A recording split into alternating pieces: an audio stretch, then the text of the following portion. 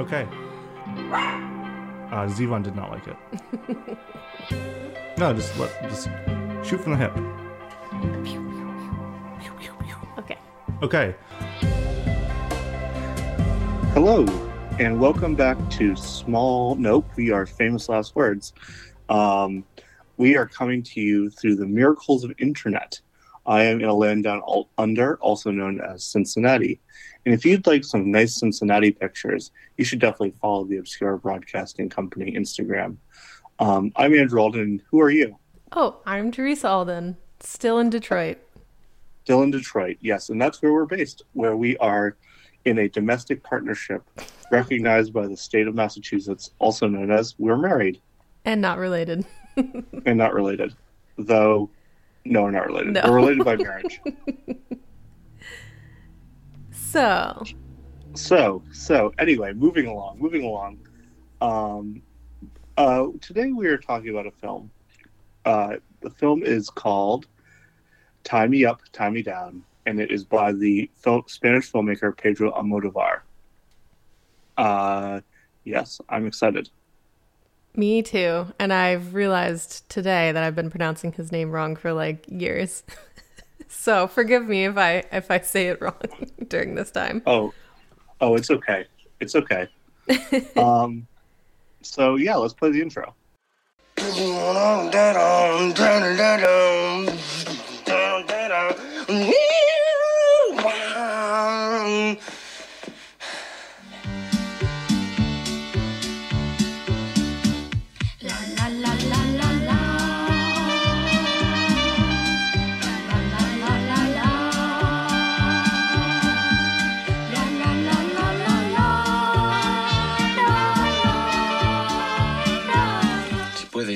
Si puedes, deja de pensar por un momento en ti misma.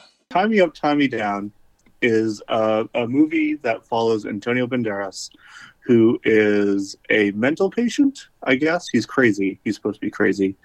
And he is released from the mental hospital because he's quote-unquote cured.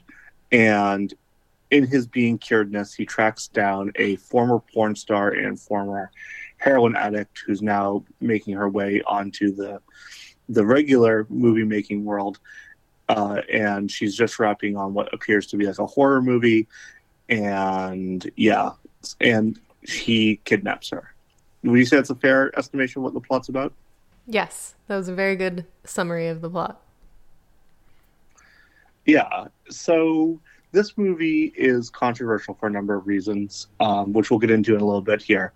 But we are kind of latecomers to Pedro Almodóvar's movies. Besides, if you are a deep cutter of our podcast, you listen to us talk about The Skin I Live In, which we both loved. Yeah, which was, I think, both of ours first film of his, right? Yes, definitely are. Yeah. And so this is now the fourth one we've seen. So we're digging into it. Fourth or fifth? Yeah, we're into it. We're also known as we're a quarter of the way through his movies. He has a little less than a quarter. He has 21 movies. Oh wow. So what did you think of this movie, Teresa? Well, so it's like the second one we've watched of his older films. So this one is from 1989, and I feel like it's very different from his newer work now, having seen like two older films and two newer-ish films, including The Skin I Live In. So it took me a minute to like get into it because it's like very humorous and very absurd. And you know, like at the beginning of his older films especially, I just feel like I need to buy into the world before I really enjoy it, and I eventually do, which is good. Right. But yeah, it's just like it takes a minute, but you know, it's very strikingly beautiful and well acted, so like that initially is always great, but it's just so bizarre. I don't know, what do you think? I really like his aesthetic in each one of his movies that we've watched. I am almost completely hooked from the moment we start them. They're so colorful and complex, and like silly, but like I read an article that in the New York Times that talked about how little cynicism there are in his movies, and it's really true. Even in The Skin I Live In, which is like the darkest of the movies that we've seen, it's still pretty optimistic about the world we live in. And Tie Me Up, Tie Me Down is no exception. You know, I think that Tie Me Up, Tie Me Down is really well acted, and I guess I was surprised to hear that he doesn't do a lot of improvisation on his movies necessarily. It's very scripted. And these movies are kind of, in a way, they're fantasy movies because they're not reality, right? They're not, they're like, people don't really act like this, and the costuming is particularly outrageous. Like, I think of the woman on the verge of a nervous breakdown. Like, you know, there's the earrings, and then there's the gazpacho, and she lights her bed on fire. Like, the people act kind of like in a heightened reality in all of his movies. And this movie is particularly zany, where it comes to kind of a head is, you know, Antonio Banderas kidnaps this woman, and he doesn't shy away from the sexual complications therein, right? Right. Yeah, it's interesting that you said that about, like, he doesn't have much cynicism in his movies, and I didn't realize that till you said that, but that's really true. But if you, like, heard the plot of Tie Me Up, Tie Me Down, or even some of his other ones, you would be like, you would think it's something completely different. It's just, like, the way he treats it is so unique. But I'm interested to hear the controversial things that you were referencing earlier. Right. So, I mean, this movie is not for children in any way, shape, or form. It's particularly not for children of a Western audience, a Western puritanical audience, because this movie features quite a lot of nudity, quite a lot of sexual situations, and, like, drug abuse and violence. And it's the controversial thing is this movie was rated NC-17 in the United States. Oh, that's because they isn't that around the time, like, R rating hadn't been fully established yet? Yeah, the R rating hadn't fully been, well, R rating had been established, but it hadn't, like, it was still, they were getting rid of the X rating. So they were getting rid of the X rating to introduce something that was new, and that became the NC-17 rating. Okay, yep, that's what I was thinking of. Yeah. No, I mean, that makes sense, but I don't know. It's, like, not as bad as some, like, horror films that were rated NC-17 back then. Well, I kind of think about the Jason movies, which are big blockbuster, the Friday the 13th movies, that we watched many of them. And those movies always feature a lot of nudity and a lot of, you know, sexual situations, you know, a lot of boobs, essentially, in those movies. This movie has full body lady nudity. And it, like, lingers on full body lady nudity, you know? I think there's some full body male nudity too, right? In this one? There might be, confusing it. But yeah. I mean, but again, the differences between an American viewing audience and, like, other countries is, like, really different. You know, like, sex is worse than horror and violence in America. Right. I mean, we went to the beach in Spain, and some ladies were just having a grand old time being topless, swimming in the Mediterranean Sea. It's very normal. Middle-aged ladies. Yeah. Yeah. So it's, like, a very, very different attitude around over here. Yeah. And, I mean, there's a couple of, like, if you were in the room with your grandmother or your mom or your dad, and some of the situations that happen in this movie, you'd probably feel really uncomfortable. I think of the scuba diver scene in particular. But another reason why this movie, yes, yeah.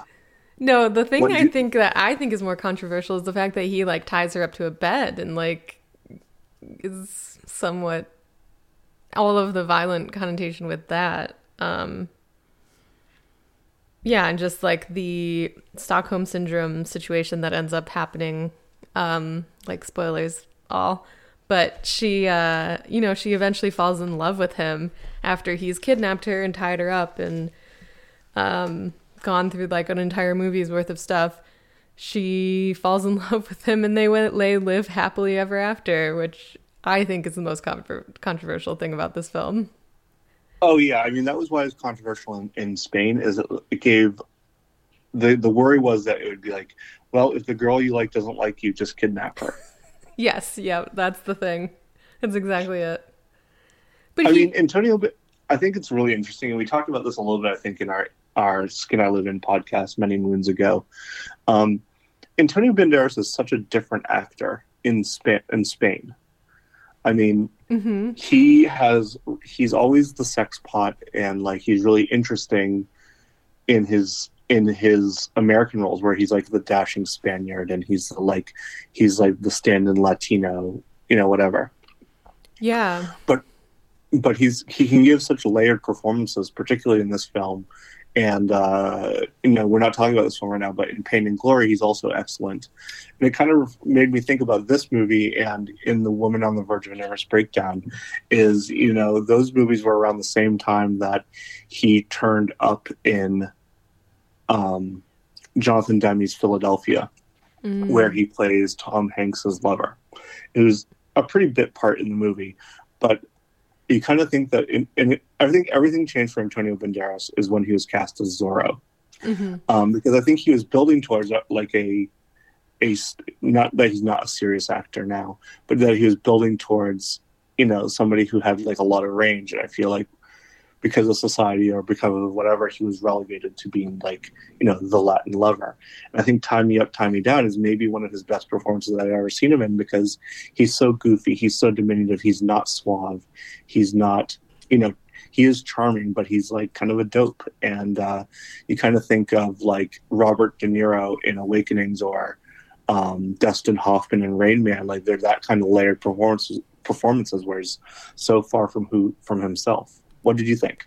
Yeah. No, I mean, I totally agree. And the one thing that I noticed, particularly watching this film, and then the other one that you mentioned, Women on the Verge of a Nervous Breakdown, is that I never knew that he was acting on such like a high level in his early 20s. Like, because even though I had some recognition that he was a very different actor in Spanish films, than American films, I had no idea like how early he was such a good actor. And so I'm very impressed by his performance in this film. And I think he really sells it, where it's like we were saying, it's controversial in a way, but it's meant to be like comedic and absurd and silly. And I think he's part of the reason why like you buy into it and they sell it okay. And it's not like, I don't find the movie offensive at all.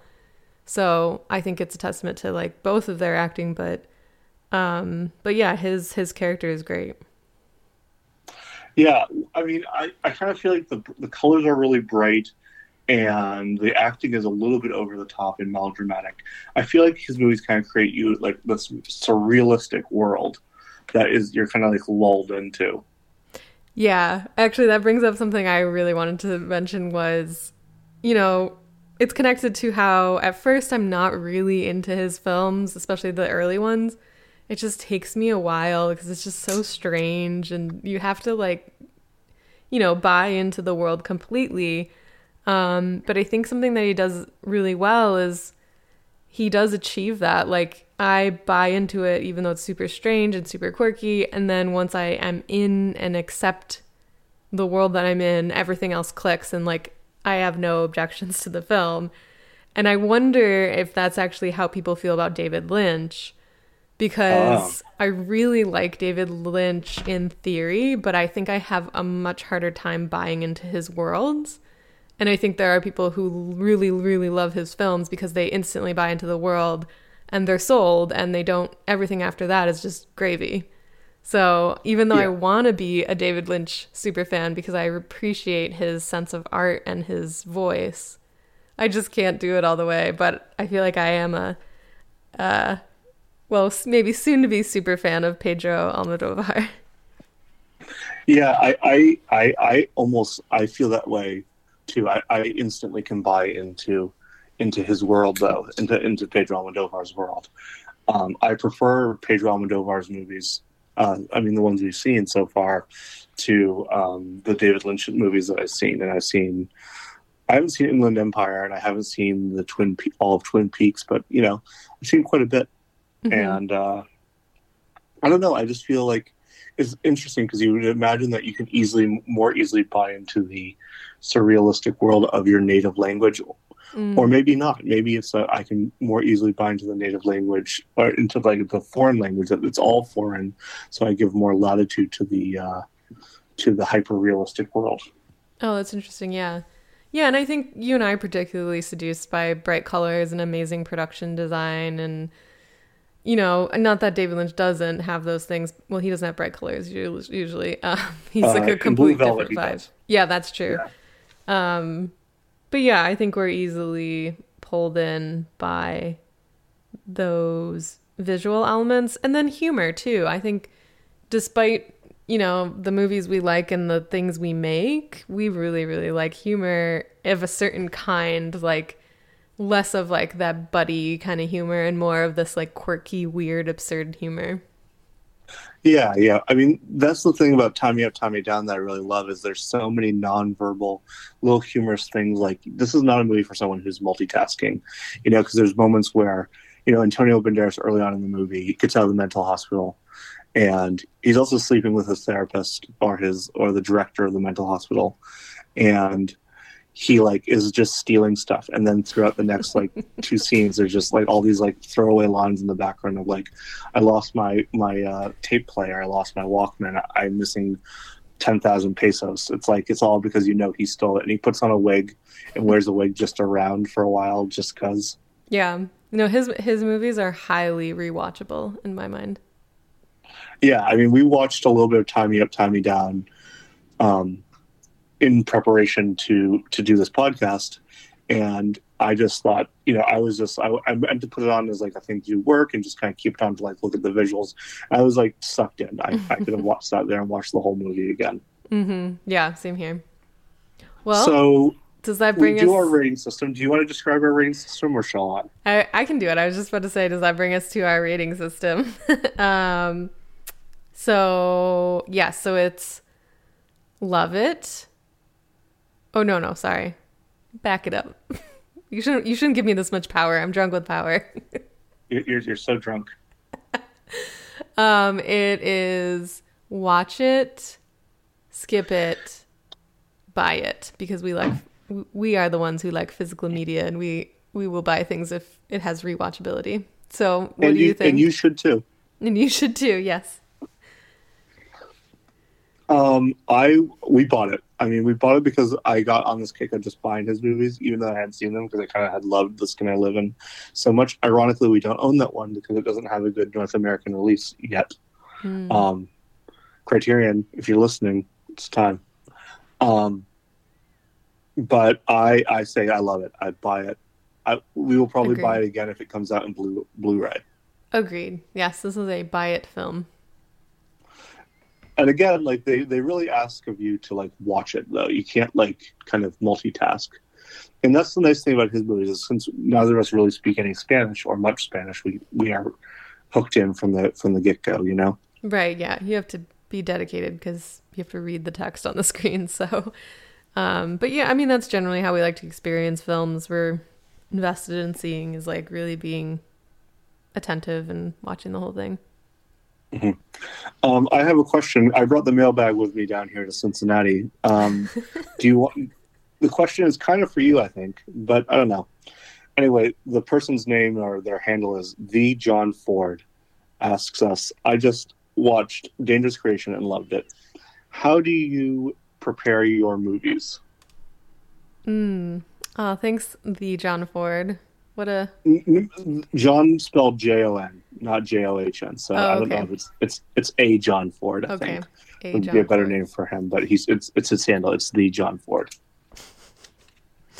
I mean, I feel like this is a very big question to answer. But I guess maybe just we can go into it maybe in a future podcast, like step by step, in a more way. But the way that we've made most of our stuff up to this point is, I write a script, and we shoot it, no questions asked. Just kidding. I write a script or come up with an idea, and then we kind of workshop it through dialogue and conversations that we have usually on our walks when we're walking our dog. Mm-hmm. And then I go off and write a script, or most of a script, and then I give it to you, and you give me notes, and we talk about things, and we refine it more, and I go off and write a further refinement of that. And then the next one is kind of the one we're like, okay, well, we're going to make it, and then you kind of take it over from there and do like your round of like, you're going to add things, you're going to shorten things usually, you're going to like, kind of workshop it on your own to kind of zhuzh it into what we're going to shoot. Would you say it's a fair estimation? Yeah, definitely. And I think that last round, I definitely I try to do a lot of cutting. I try to think about a lot of nonverbal moments that are a little bit harder to put in the script.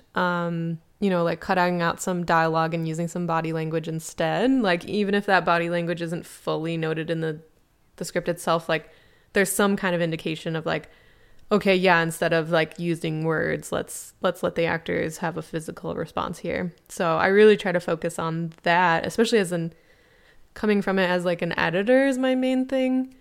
Because when I'm editing, you really are very attentive to the silences, the reactions, the body language, not just filling every moment with speaking, because that's not how life is. And that's what makes a better film. Right. Yeah, I agree. I think that something that we've been working towards is thinking cinematically and using less words, because I think when you're writing a script, you feel like you need to fill the pages. I think sometimes it's okay. I think a lot of the traditional rules about script making are going away. Speaking of script rules going away and Antonio Banderas, For Your Consideration, was that the name of that movie where him and the dramatic actor are like preparing a movie, and her script, like she brings her script to the table read, and it's just like, it looks completely insane. It's like one of those like Trapper Keeper Lisa Frank binders, scrapbook looking things. It's amazing. I actually forgot about that movie completely, but it's really funny. That movie is very, very good. I don't know how much you'd enjoy it if you weren't a film buff, or if you're not like in the business. Maybe you could enjoy it just from the absurdity of it all. But I'm kind of realizing we're very into Spanish filmmaking. I know. This is a thing. I like it. I like it too. Yeah, and we love Spain. So yeah. So I guess that kind of brings us to the end of the podcast. So I mean, if you like our podcast, you should probably like and subscribe it. I mean, somebody has to listen besides Oisin. It's just too much for him. He's our super fan. He's our super fan. You might not be able to know this right now, but I'm playing your outro music. Oh, that's nice to know. Well, I'll talk to you later. Bye. Bye.